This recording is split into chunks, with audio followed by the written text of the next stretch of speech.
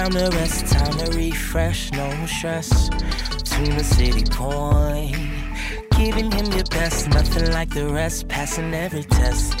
You know he's the one, yeah. Taking time to rest, time to refresh, no stress.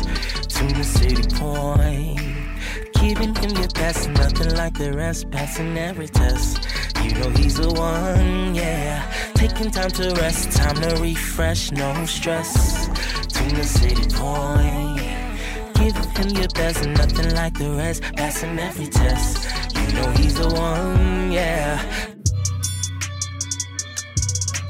Yo, what up, City Point? It is so good to be able to be with you all. We are in a brand new series for the month of June titled The Social Gospel. And I'm excited to God on what we are going to talk about this month. We're going to talk about engaging at the next level, what it looks like for us to do ministry in a way that is pleasing to God, in a way that honors what the gospel is supposed to be all about, and that is ministering to the least of these. So I'm going to jump into a quick word of prayer, and then we're going to jump into this first word for the month of June.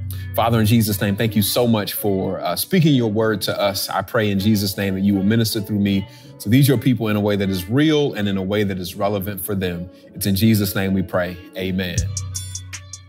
Let's look at, we're going to look at for this first sermon, the subject, you must be born again. You must be born again. So we're looking at John chapter 3. John chapter 3. It's a familiar passage of scripture. John chapter 3, verse number 3. It says, Jesus replied, very truly, I tell you, no one can see the kingdom of God unless they are born again. Based on the number of people who profess to be Christians in America, we have a whole lot of people who are born again, yet the systems, society, and structures that they create and maintain have not yet been born again. I want to make the case that not only must our souls be born again, but that our society and our systems must be born again as well. This concept of being born again meets us in John chapter 3. As Nicodemus meets Jesus, it is there that they have this very peculiar meeting. Nicodemus is a well-respected Pharisee. He comes to meet Jesus, this person that is acclaimed, is famous in the region, is a very controversial rabbi. He comes to meet Jesus under the cover of night. And in the midst of Nicodemus beating around the bush, Jesus gets to the heart of the matter and says to him that no one can see the kingdom of God unless they are born again. Jesus lets us know that he is not speaking of a natural birth. No, he speaks to Nicodemus's question and says that nobody can enter into their mother's womb a second time. No, Jesus says, I'm not talking about that kind of birth. The kind of rebirth that I am talking about, Jesus says, is to be born again from above. Jonathan Wilson Hartgrove quotes one scholar as saying, to be born again, one must be re-sired from above. That is effectively to be regenerated. That is effectively to have your values changed, your attitude changed, your morals reshaped, and to have them shifted to be in alignment with your cosmic parentage. But may I suggest to you today that it is possible to change our individual behavior, our individual ways, and it is individually possible to change that stuff through the rebirth while at the same time leaving the systems that we participate in creating and upholding or defending stuck in the same paradigm of our old ways.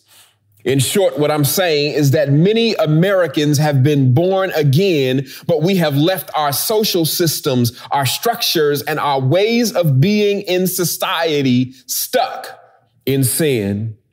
And so therefore, I submit to you today that America must be born again. America must be re-sired. America must be born from above.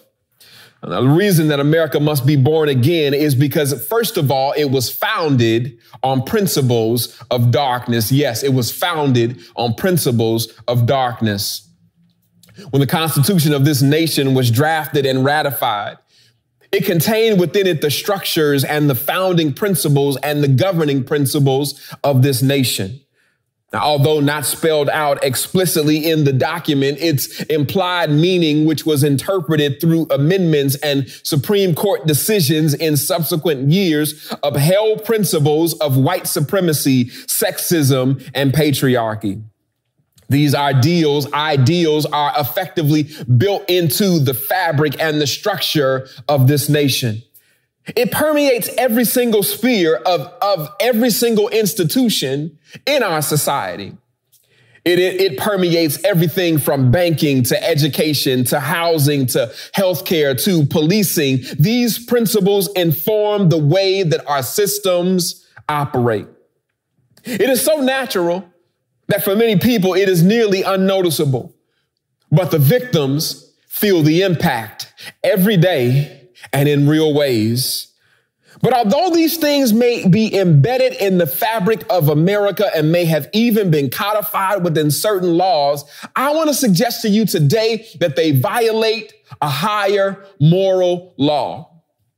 Yeah, they violate the law of God, which says that all human beings are made in the image of God. They violate the law of God, which says that one is to love one's neighbor as oneself. They violate the law of God, which requires justice and mercy and humility, according to Micah 6:8. And so because America was founded on principles of darkness, it must be born again.